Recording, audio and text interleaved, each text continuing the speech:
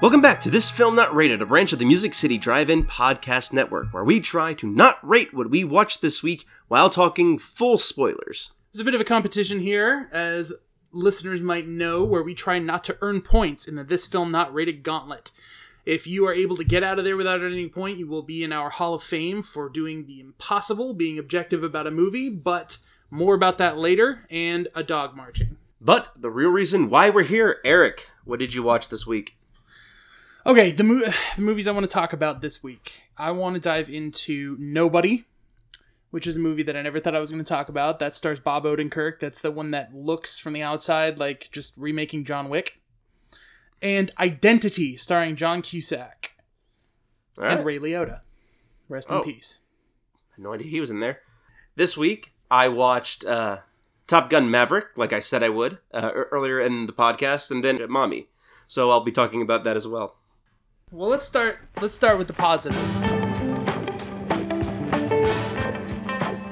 Tell me about Top Gun Maverick. Is it everything everyone is saying it is? I think for the most part, yeah. Like the opening is almost verbatim, like the same shot and the same feel, the exact same musical score as the original one. The only difference is that instead of it being Top Gun, it's Top Gun Maverick as the title. It starts to diverge from there because at the beginning of Top Gun, it's the Maverick and Goose story. They're always a pair. They're always together. This one opens up Maverick alone.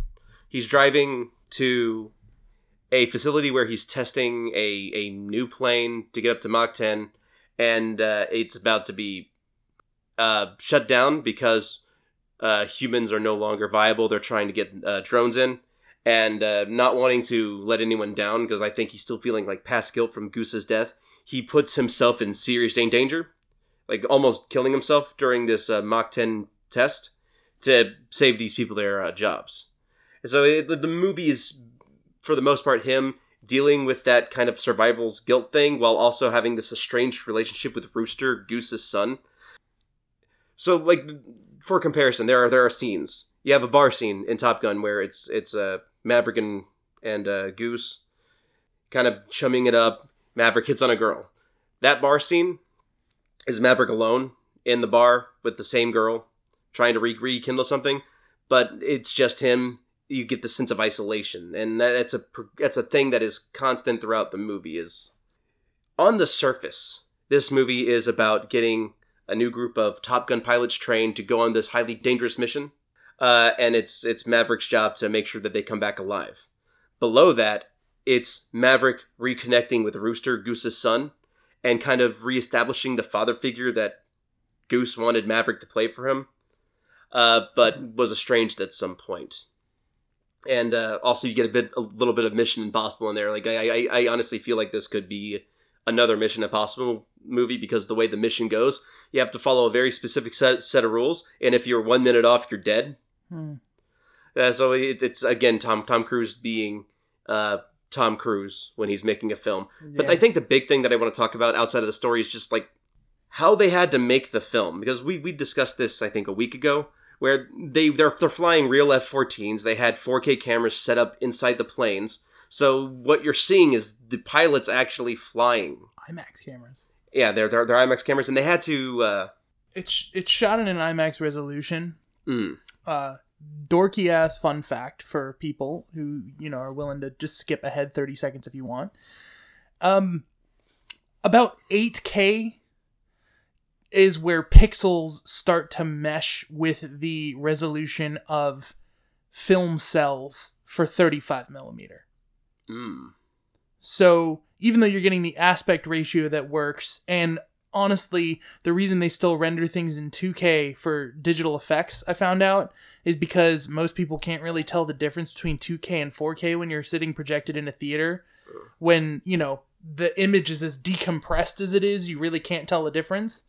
But yeah, that was the thing. I think that was a Tom Cruise, like, if we don't do this, I'm not doing the movie type thing. I'm not positive on that, but he has like those weird conditions where if he's not in control of how scenes are shot and done, he's more likely to walk out of a movie. This is one of those things I feel like. I think he's more of a filmmaker than people give him credit for. I think when people talk about Tom Cruise taking over a film set, they talk about him like he's stepping in and taking over.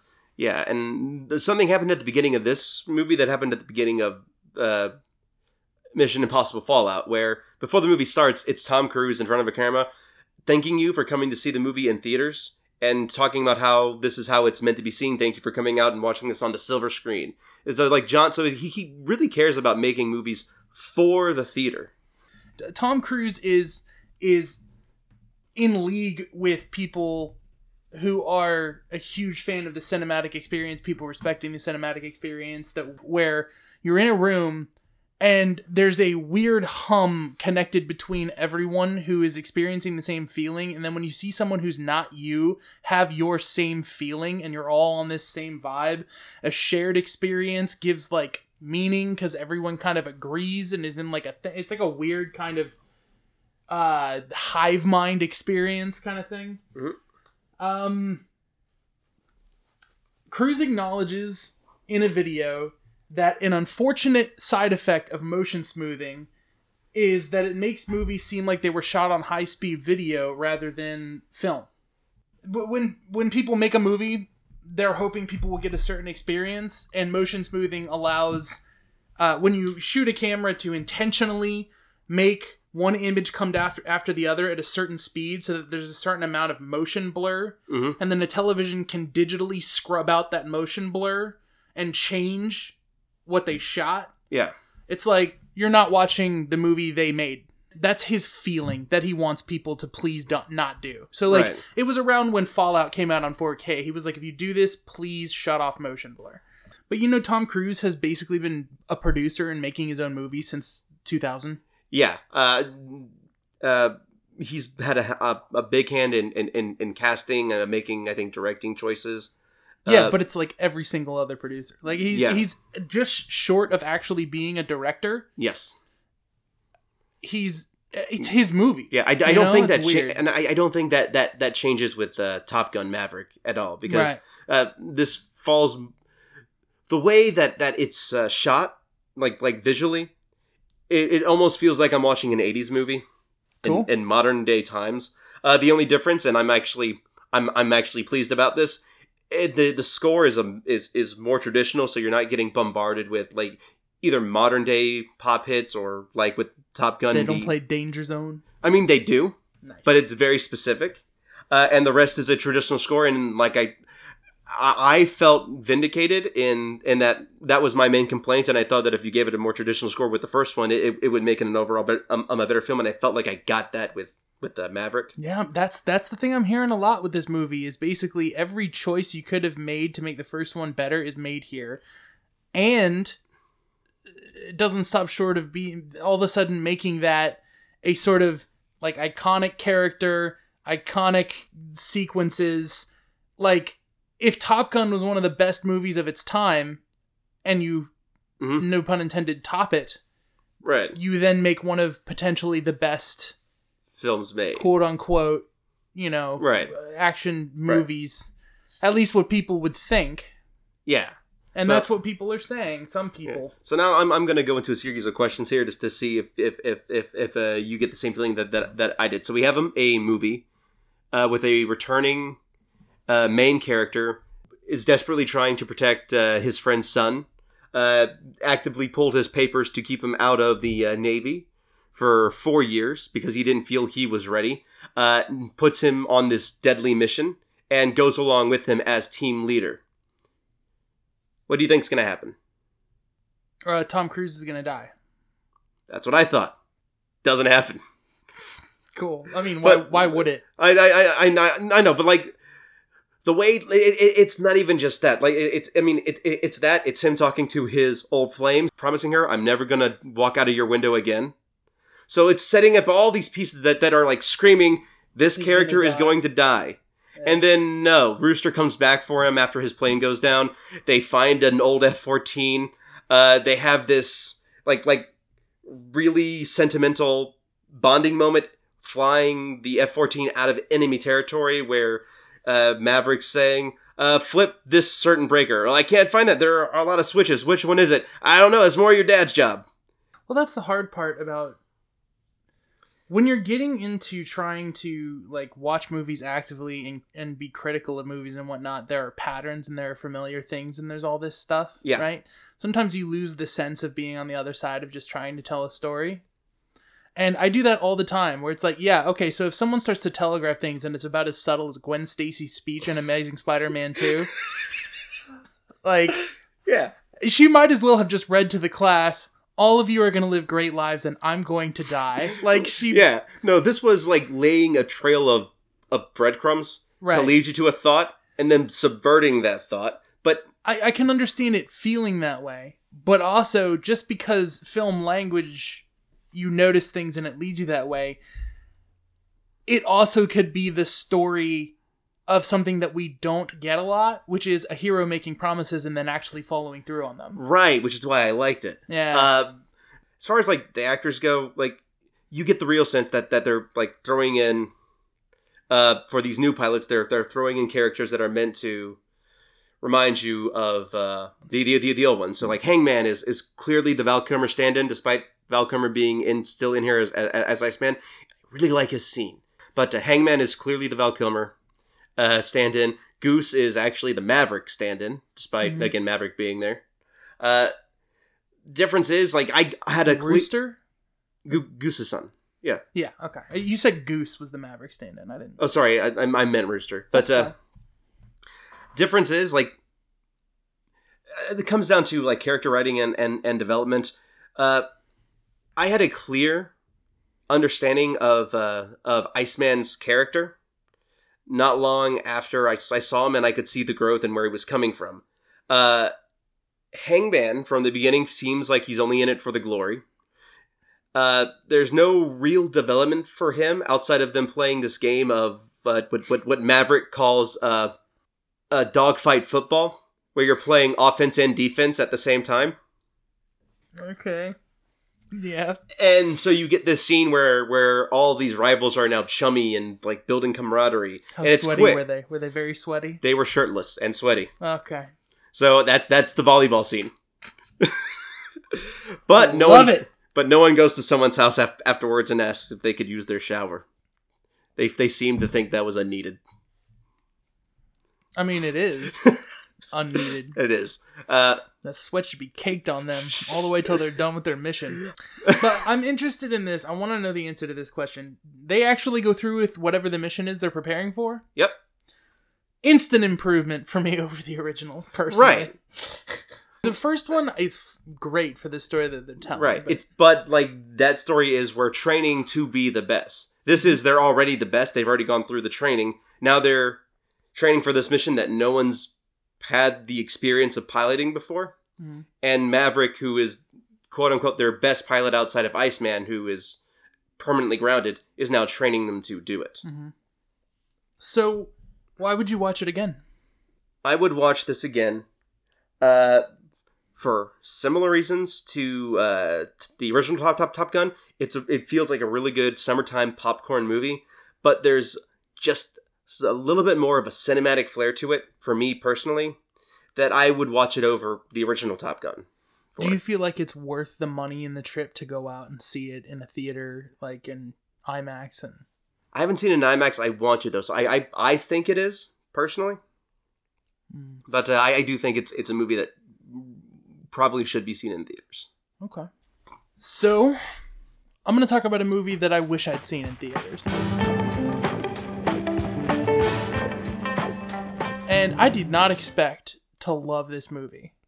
It looked a lot of fun from the trailers that I saw. Well, I was heavily, as you might remember, my experience was I was heavily disappointed by the trailer. Right, because it looked like just another coating of John Wick. Yes, because the trailer opens, okay, with something that is so fascinating and relatable. The idea that someone broke into your house, you didn't do something about it, and the rest of everyone is just saying, if it would have been me, I would have, and it's just eating at you and eating at you and eating at you until you snap. Right. That story alone, I would pay multiple times to see in theaters. Okay, just to watch someone, to have that crack, to be in a dark theater and just finally see someone like snap back at that attitude that people have. Mm-hmm. I would love it. And then they go, but they didn't know he was a dormant secret operative the entire time. And I like sounds like cheesy B movie kind of stuff. I struggled for multiple months to unroll my eyes. So it was frustrating, and honestly, the more they unfolded, and then when I found out it was the same writer as John Wick, I was like, okay.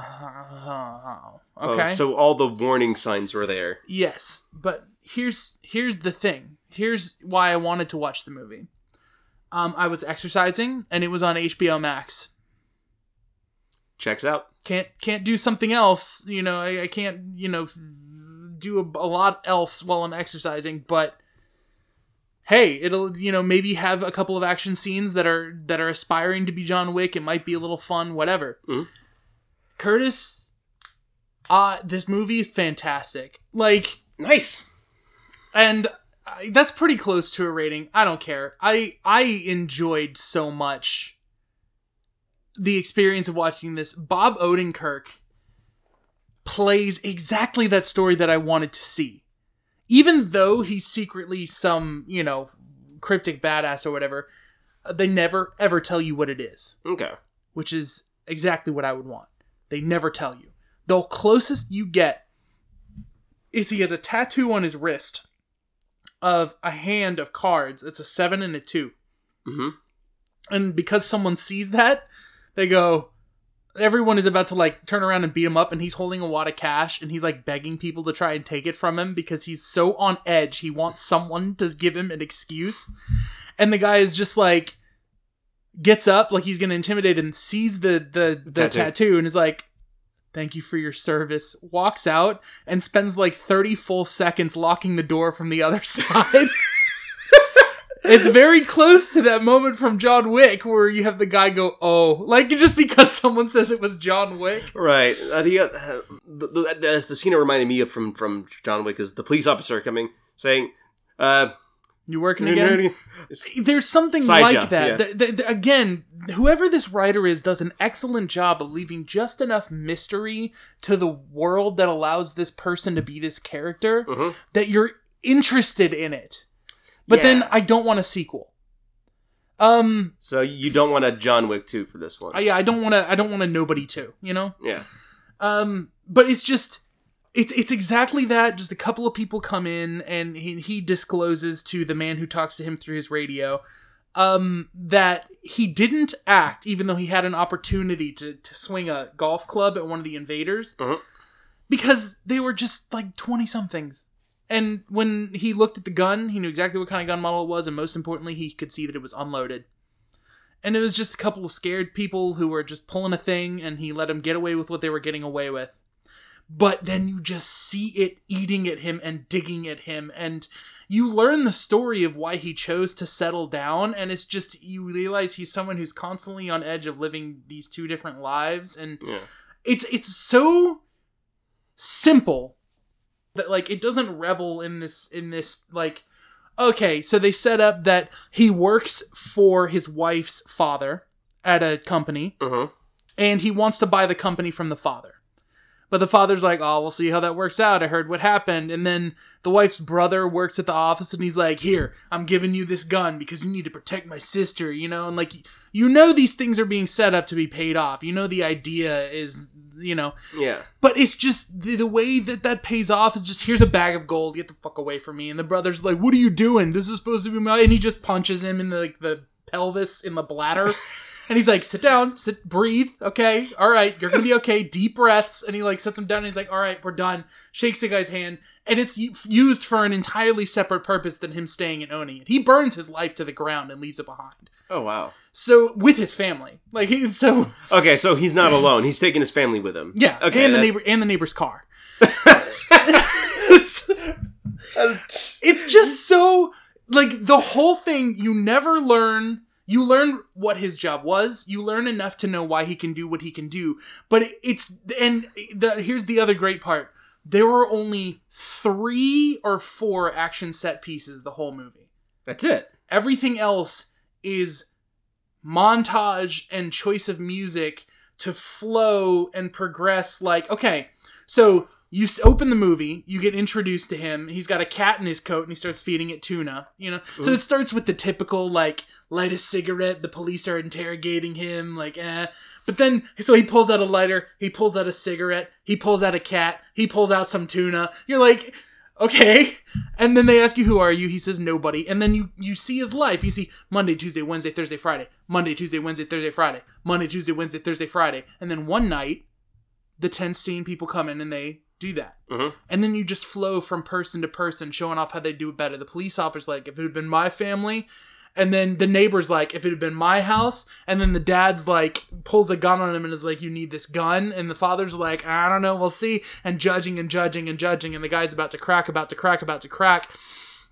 And he goes hunting down the people who stole his watch and his money from him. And he manages to rein himself in at the last second. And then he gets on a bus. And then a bunch of drunk people in a car pulls up next to the bus and crashes the car. So they get out and they get up to get on the bus. And he's like, please get on the bus. Okay? There's narration, but there's only like 5 lines of narration the whole movie. It's perfect. And so they get on. And the first thing that happens is he gets punched square in the face and almost falls over. He fights like a human being. He doesn't immediately fight like John Wick. Okay. But he wins. Like, on everybody. Yeah. And then I almost was like, and checked out when that kid turns out to be the son of a Russian mob boss and blah, blah, blah, blah, blah. And like, here he comes and blah, blah, blah, blah. Okay. No. Okay. Montage of him preparing for the dude to come. One action set piece in the house where he takes them out. Montage of him burning down that dude's whole business and life. He sits down and he has a one-on-one conversation. He's like, okay, you're screwed. And you came in my house and you know you're not supposed to do that and I'm screwed. I can rebuild my life. You can rebuild your life. We're done. And then he goes out and he sits in his car and he crosses his fingers and he's waiting. Praying that the guy will come out after him. Or crossing, who knows why he's crossing his fingers. It's left ambiguous and that's kind of the great thing. Dudes come out, action set piece trying to deal with the dude. Montage of him getting his family to leave, burning the house, taking the car away. He goes to have a final showdown with the boss. His father, Christopher Lloyd, and the guy from the radio who he's talking to show up. They have a final showdown at the warehouse, end of movie. Cool. It's just... Seems just like one string of events leads to the other. It's just so simple. And that was the beautiful thing about John Wick. They killed his dog, so he kills everyone. The music choices were probably, for some people, like, too on point or cheesy, but I didn't care. Because this movie isn't trying to sell itself as something it's not. It's barely an hour and a half long. It just does what it wants to do and ends. And it was satisfying. I think it's time to move on to Mommy. Mommy. Oh, okay. This is a movie that you've been wanting me and Samia, your wife, to watch for a while now. Because you didn't want to be the only one who had experienced it that you knew. That is not why. I'll get to it. You talk first about why. The reason you watch it is because I made you. The reason why I watched is because you made me. The thing that got me hooked, before you watched it, you were describing the film, and the thing that caught my attention was how you said it was shot in 1-to-1 aspect ratio. 1:1. And that is instantly what caught me. I thought it might be up because I mentioned this after we watched it, but whenever someone shoots in a unique aspect ratio like that, I'm automatically thinking, okay, well, what's the reason for shooting it in this specific way? There is a young, I'm just gonna go ahead and say auteur director named Xavier Dolan. He is Canadian, I believe French Canadian. I'm not sure. I could be wrong. It's been a long time since I got really hooked into wanting to see more of his things. I don't think he's directed a movie that hasn't received standing ovations and all this kind of stuff. I think there was this thing that happened at either Cannes Film Festival or something like that where there was a Jean-Luc Godard movie up against either Mommy or his next movie. And the grand prize went to his movie, and it was like the first time Jean-Luc Godard didn't win for something that he did. There was something like that, you know? I don't know all the details of that, but it's worth looking up. Listeners has seen Xavier Dolan show up. Dolan? I'm terrible. It's for people who really make me passionate about movies, I sure as hell don't know a lot about how to say their names. But, Yep. He was in Bad Times at the El Royale as the singing coach for the lead singer lady in that. And then he was in It Chapter 2 as the member of the gay couple who does not get thrown into the river at the beginning of the 2019 movie. Mm. And this is the furthest he's branched into like mainstream American Hollywood cinema.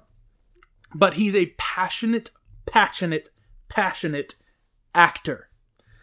And acting is like the whole craft. And like everything about filmmaking to him is about like expression and the art of expression. And the process, the way that he describes building his movies off of scrapbooking scenes and tones and feelings and sitting with actors that he cares about and just like observing people's affectations and people watching as a passion and for developing it. Yeah, like, that comes through really well in Mommy. All the little subtle mannerisms that come across with these characters. Like you and Samia were talking about the thong sticking out of the mom's pants at one point. It's the tucking it in, like randomly, like the way she's the way she's grooming herself to put herself together to walk across the road because she cares about the perception of her by some people. Like it's a weird detail to jump into, but that's it's laughing with your bottom lip pulled under your teeth. Versus laughing the way a lot of people do, where a smile is a lot of your muscles pulling upwards over your top teeth. Yeah. So laughing wide enough to let your mouth hang open and your bottom lip pull under your teeth. It's a very aggressive sort of look versus another thing. It's like the way you express frustration. Do we really show it a lot? Or is a lot of what we don't show people and what happens underneath and things like that. It's a lot of very careful. The performances are so precise and careful, but it's not done through multiple takes and perfection and all this stuff like other people say. I mean, there probably are multiple takes, but it's done through passion for people feeling genuine in the story they're telling, working and rehearsing and that kind of thing. Yes. And the dude is super young. Super talented. I really want to see his other movies. The only one I could get my hands on was Mommy. And Mommy was infamous when it came out that year for pulling off the trick with 1:1 aspect ratio and using it the way that they did. Yeah. And I don't want to explain what they did overly, other than I will explain that the point of it is entirely up to the viewer and is in multiple ways can be perceived based on how it impacts you. I will just tell you, it does not stay 1:1 the entire movie. Yeah, I think the way that I can describe it for myself is that the aspect ratio kind of is a visual representation of the relationship of the mother and son character throughout the film. Yeah, I see it as just it's almost like a meter for pressure. That too. Yeah. Like you said, it could mean multiple at any different instances. It's like it could mean the difference between the relief of tension or pressure being put back on the family. It could mean a happy thought creeping in, or well, it also it carefully frames what you're supposed to be paying attention to. Supposed to being a difficult word to use. Yes. The only other director I've seen mess with aspect ratios even similar to this would be Wes Anderson. Yeah. But because I'm trying to think, because so for example, one of the times when the aspect ratio changes, it goes from open to shut. Yes. Right? By the time it's closed, you can't see anything but the mom. Not even the drawer that holds the thing that's the reason the aspect ratio is changing. Right. It's compact. The movie is absolutely beautiful. Mm-hmm. The choice of music is like perfect to me.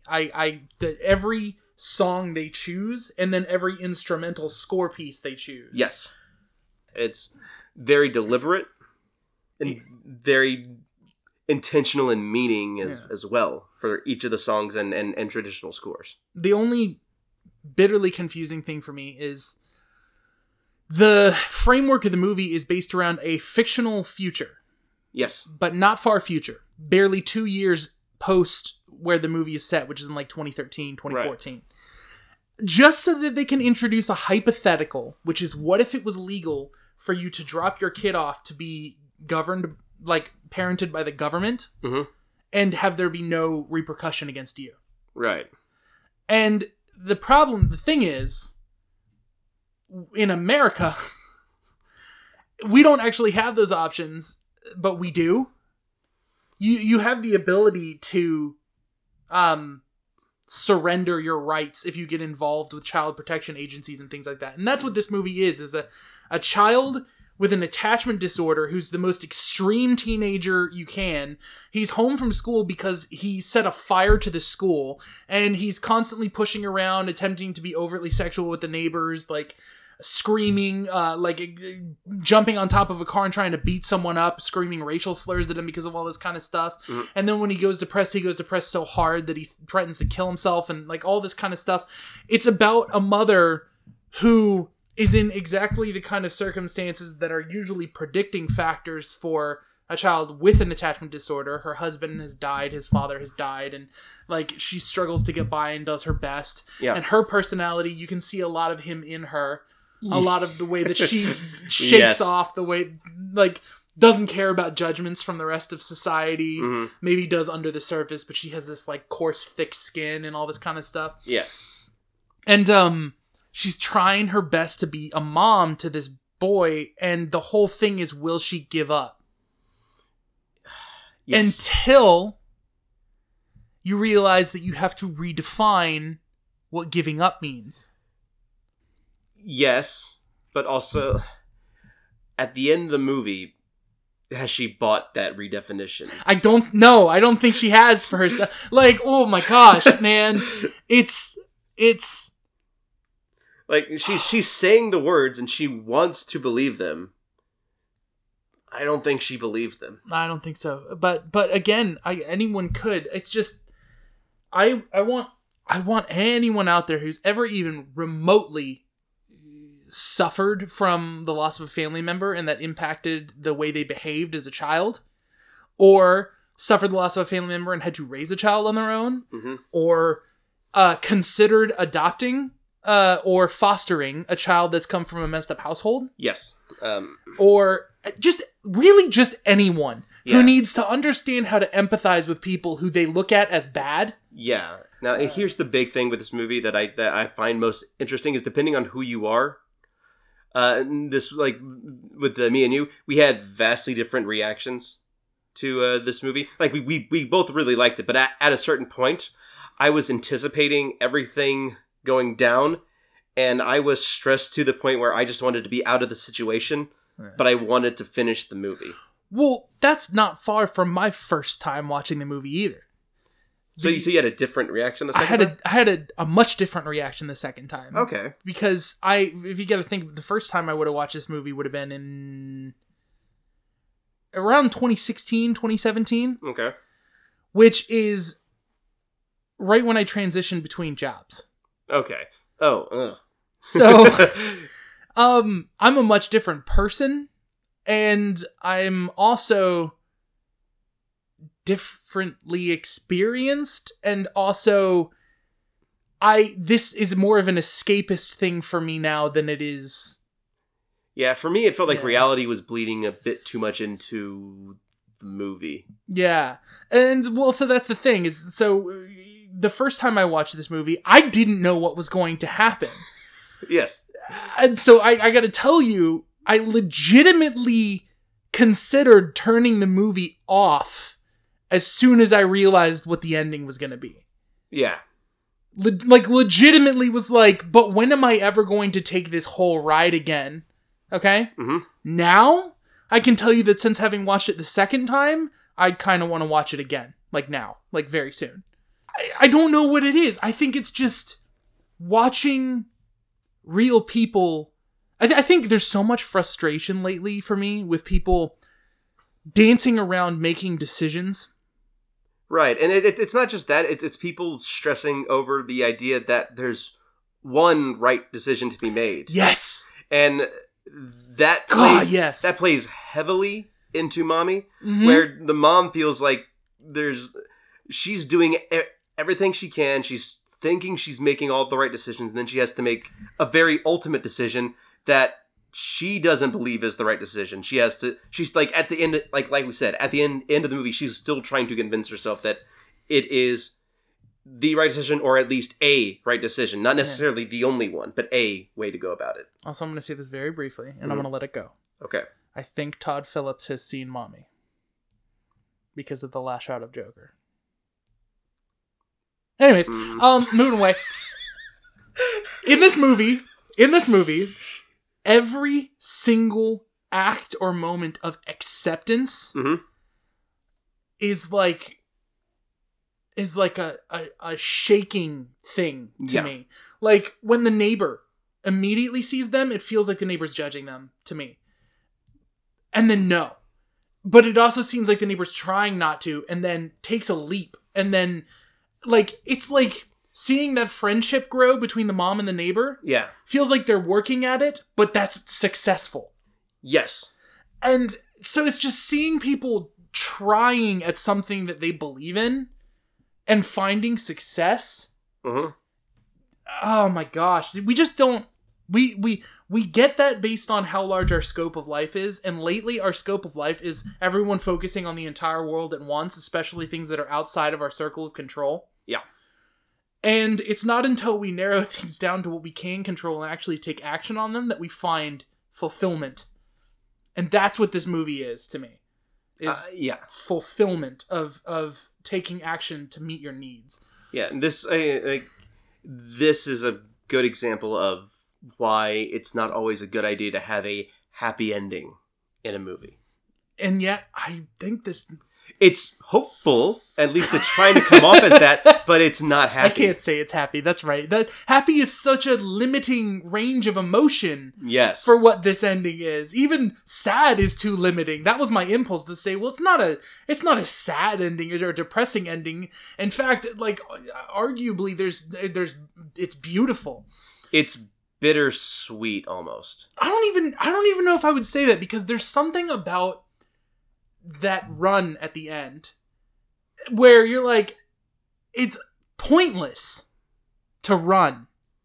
That doesn't make it not feel exciting and free for 2 seconds. Yes. And that matters. Like, Mommy was released in 2013. You can find it in some online retailers. And I just recommend as many people see it as possible, just to have had the experience. And if you don't end up liking it, that's fine. Well, please actually talk to us at TFNR. What's the rest of it? At Okay, so it's at TFNR CMEL, or you can email us at thisfilmnotrated@gmail.com. So ride the TFNR camel on Twitter, and yeah, and freaking talk to us, anyone. Yeah. Feel free. We like, me and Erica, we have vastly different opinions on certain movies, and we just don't care. We just like talking about movies. Yeah, Curtis hates Star Wars. He admitted that after last time. That's why I'm not allowed to talk about Obi-Wan this time. This dude is, since he's 12 years old, he's been going to theaters to watch them just to put up a facade, just so that we would be friends. I was shocked. We didn't even bond over Star Wars. We bonded over fucking Lord of the Rings and Harry Potter. With all that being said, I think we've stalled long enough. I think it's time to put Eric back into the gauntlet here. Yes, and I'm going to do it for a very interesting movie. Yes. And I said that before we went into the gauntlet, so now the music will play. Go. Okay. I think this might be the first time you're going to ask me the questions from the gauntlet without having seen the movie. It is. So they're actually going to be questions that I'm going to be giving you cryptic answers to. Right. So, for Identity, Eric, is Identity a good or bad movie? Identity's reputation is divided. Ryan Hollinger on YouTube delved into it as a movie that he felt was underrated. And yet he doesn't discount that many people talk about this movie as being bad. He doesn't discount it. He doesn't discount it. Let that one go for now. Give it half a point, maybe. Like a fourth of a point. Yeah. Because I kind of cheated and just threw it off on someone else. Yeah. Love Ryan Hollinger, by the way. What was your favorite scene? Ryan Hollinger, if you're ever willing to take some time out of your schedule, even though you were all the way over there and be on here, you're more than welcome. That's like a dream come true. So, either way, so question number 2: what was your favorite scene? I would say that my favorite scene in the movie made me feel more of a drive than I had felt prior to watch more of John Cusack's works. We watched 1408 together not too long ago, and there are many movies of his that I consider guilty pleasures, like The Raven. And Identity solidified for me, my favorite scene in particular solidified for me, that it's a scene that John Cusack is performing being someone he's not. What scene should be removed from the movie? I would remove my favorite scene and a few scenes that connect to it from the movie for my own viewing experience. I'm trying to think. Being a little bit Weasley there. It's like another fourth of a point. I'm halfway to 1 point. You're 2 points away from 1 point. I'm 2/4 of a point. Or 1/2 a point. I could screw it up next time. Let's go. Who is the best actor and who is the worst actor? I'm just gonna say, in this movie, Ray Liotta has to play a character that you can believe has multiple backstories. And there is a character that is left off screen as much as possible. So that, no, you know what, screw this. Okay, fine. John Cusack is the best actor in the movie. Right next to John C. McGinley. And the worst actor has to be the person who turns out to actually be the killer. It's a murder mystery, by the way. Okay. Didn't know it was a murder mystery, but awesome. That means I have to watch it at some point because I love that kind of thing. What is the best quote from the movie?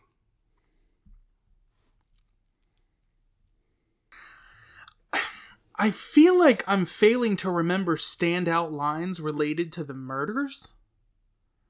But I will say there's a lot of dialogue in this movie related to decriminalizing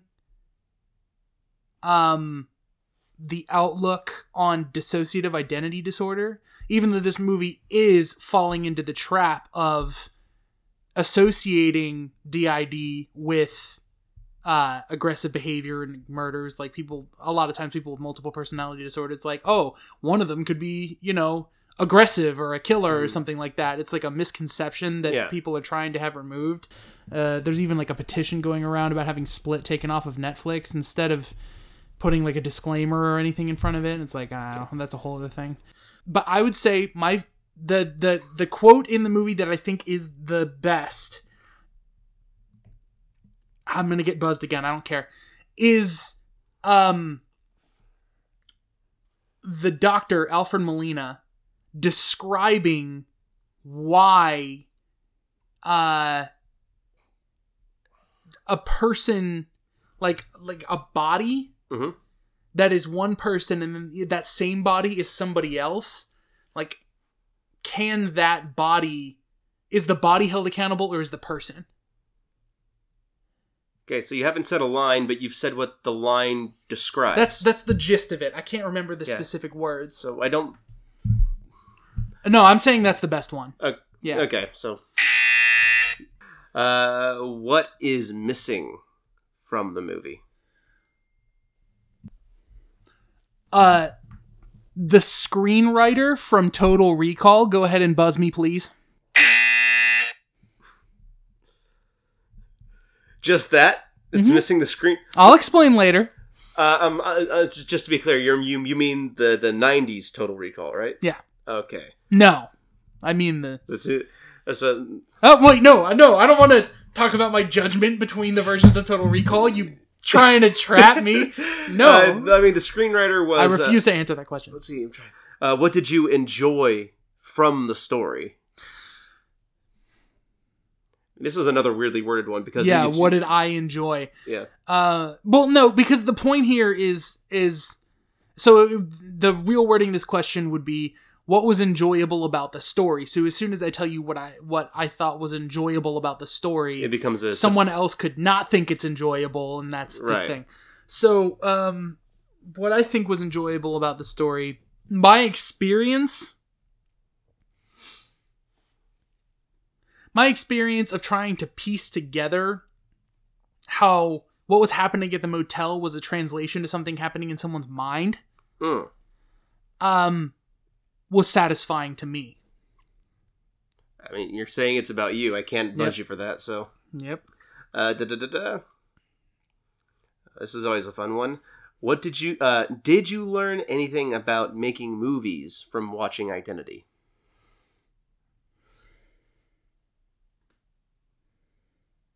Yes, I did. Oh, what did you learn then? That's what I'll say. What did I learn, if anything, about making movies? I learned between this movie and Urban Legend. Okay. I feel like if you're going to hinge the climax of your movie around a twist, ending the movie on a second major twist can be confusing. Can be, not is confusing. I think there's enough wiggle room to take out That's the buzz. another third quarter. Yeah. Because if someone's like, no, it can't be. I know how it feels. You know, like there's going to be somebody out there. Right. So what would make you watch this again? I would watch Identity again if I felt like it was worth editing to get the story that I think I want to see from it. Okay. And now the question that I gotta know. I have to know this. Would Nicolas Cage make this a better movie? Well, I'll go ahead and give you the cop-out so I don't get another buzz. It depends on which character he plays.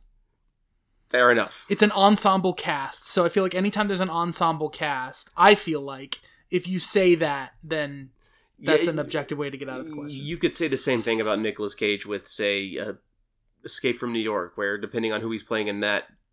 Right, but if he's not playing Snake Plissken, it's not going to overhaul the whole movie. Like, right. 9 primary characters, and each one of them is weighing in on one another. Wait, 9 in Identity? There are 9? Yes. Wow. And they're all sort of weighing in on one another, and you don't know which one the murderer is, so, like, you place him in the shoes of any other one. Right, okay. You know, there's a couple where the girl, told the boyfriend she's pregnant. And so they went and got married, and on their way back, they got caught in the same storm as everyone else, and that's how they ended up at the hotel. Then she admits while they're there, she lied about being pregnant so he'd marry her. Okay, if Nicolas Cage is the one pretending to be pregnant, that's a one kind of movie. If Nicolas Cage was acting against that kind of thing, it's a whole other movie. Yeah. If he's the killer, it's a whole other movie. If he's Ray Liotta, it's a whole other movie. Like, depending on who he plays, it's dramatically alters the tone of what's going on. Okay. Versus altering that character in the movie. Gotcha. You know. Okay. So here's the deal with Identity. 9 people of varying backstories end up reined in where roads are flooded backwards and forwards, and they all have to stay at this one motel for the night. Mm-hmm. And an actor I really love, who he plays the clerk who runs the place. There's a girl who's sort of a con artist, like steals money from people. But the thing is, you open, and you know that night they're having an emergency hearing to appeal the death penalty for someone who has dissociative identity disorder. Okay. And a person is supposed to be traveling to bring that prisoner to the hearing, but the storm, they lead you to believe that the storm diverts them to stay at the motel. And then about halfway through the movie, the prisoner makes it to the hearing. And it's not the person at all that's at the hotel. Okay. And it raises the question of why are we following these 2 different stories? And then I'm going to go ahead and spoil the first twist, because again, this is what kind of warrants talking about this movie. You find out everything going on at the hotel is sorting out identity issues. They are the identities of the person who's on trial. Okay. So all this happening in this hotel is going on in their mind. And yet, depending on whether you are going to give credit to it as a legitimate mental health concern for consideration, they are not the same person that killed people. Okay. You know? Yeah. So the hearing is this valid or not? Because if so, the killer may not be present anymore. Right. So can you hold the person accountable if they're not the one who committed the act? Even though it's the same body that committed the acts. Right. It's that's fascinating. Right. Yeah. Like saying you're going with an insanity plea isn't quite right here. It's a whole different concept. Right. Yeah. So it's Alfred Molina is a psychiatrist and or psychologist. I don't necessarily know which role specifically, but what's going on here is you understand towards the end that the stakes are that the killer persona, if it wins, then the body dies because he's going to have the death penalty executed the next day. Right. So the stakes are everyone or no one. Like, you know, so I guess I won't tell you the second twist, but I'll tell you that it's really freaking dumb. I just based on what you're telling me, I have an idea of what the second twist is. What I'm is not gonna say it. Guess it. It's gonna have to do something with the personality. So it's either the twist is he gets off, but the thing is still there. So that's a twist. Right, but that's predictable. Yeah, no. So that's the thing. The only reason you're not going to be able to guess the twist because I've never even told you the character that is the actual killer. Okay. But that's the thing is Ray Liotta, about 3/4 of the way through, you find out that his character was a prisoner pretending to be a cop, toting his prisoner partner. So, like, the story in their head, these 2 guys killed the police officer that was transporting them. So when he pulled in, he looked like the police officer that's supposed to be transporting the guy who's supposed to be on death row. Okay. But that's not what the story is at all, and you think Ray Liotta is probably the murderer because he killed the police officer and whatnot. Okay? And just the bummer is that that's not the case. Okay. But that's the thing, is Ray Liotta is balancing believability in these aspects. Right. And, you know, it doesn't demand a ton. But my favorite scene is John Cusack emerges. His identity becomes present in the room while they're having the hearing. He's the only one. Okay. So there's a moment where John Cusack has to play not him. The actor who's the actual body is the guy from Constantine who can't drink water. So John Cusack becomes aware of what's going on. Everyone has the same birth date and things like that. But here's the thing. I think you could have an hour and 10, hour and 20 minute movie here if you just removed all that. Right. If you remove the whole identity thing and you just let people kill off and let the Ray Liotta twist play out as the twist of the movie, and you just have people, like, die, I really think you could actually cut that out, and that would be it.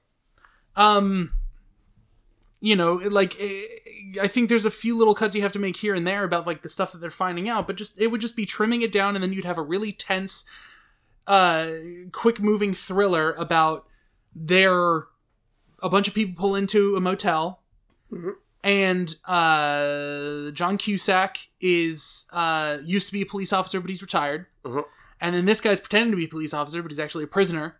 And so the whole time, the one dude is pretending to be a cop. The other dude actually was a cop, but now can't be a cop. And, like, they're doing that. And then there's, like, a parallel. And I think it works really simply as a thing. So you don't need all of this. But clearly the whole point of this is this other thing. Yeah. And so there's sort of a 10 little Indians reference. Okay. The Agatha Christie thing. It's like, and then there was one. Yeah. So the bodies show up. They have keys of 9, 8, 7, 6, like, of the room numbers in them on the keys. And so at one point they think it's the hotel clerk and all that kind of stuff, and it's back and forth. But the question that it raises is interesting. The way that it plays out is predictable and then slides all the way down to shockingly dumb. And then it's kind of like you realize that this thing was foreshadowed and kind of telegraphed, but really it's just There are disappointing factors, but the overall tone of it, this, like, rain-soaked motel at night, and it's like a early 2000s studio feeling thing. There's something about it that feels weirdly comfortable and safe to watch. Like, with a little bit of just, like, crazy gore. Like, or not gore, but just, like, they leave the prisoner that they've been transferring alone in a room for 2 seconds alone. They come back in and a baseball bat's been shoved down his throat. It's like, whoa, that image, and it's all practical, and it's like cool, like it's like just like a freaky little horror movie that takes some weird swings at some theories, and it tries to do something original, and in the end, it just kind of shows that John Cusack was like a star in a time where Hollywood was changing, and a lot of what was coming out that was really commercial wasn't really like star power vehicles. So, I'm Eric. You can find me at High Contrast FLM, High Contrast FLM on Twitter. And that's links to all my other medias. And I'm Curtis. The main two things you can follow me on is at Twitter at 90sgamer407 and on Twitch, where I have a video game streaming session, which I now call Games and Whiskey, where I play games and drink whiskey while doing it. You can watch me play these games on Tuesdays and Thursdays from 11:30 to 2 in the morning. That's going to be changing up soon, though, because my work schedule is about to change up until August. But, yeah. And remember, we're a branch of the Music City Drive-In Podcast Network, and you can find this podcast where please come share your experience with us. Tell us what you like about movies and enjoy the ride.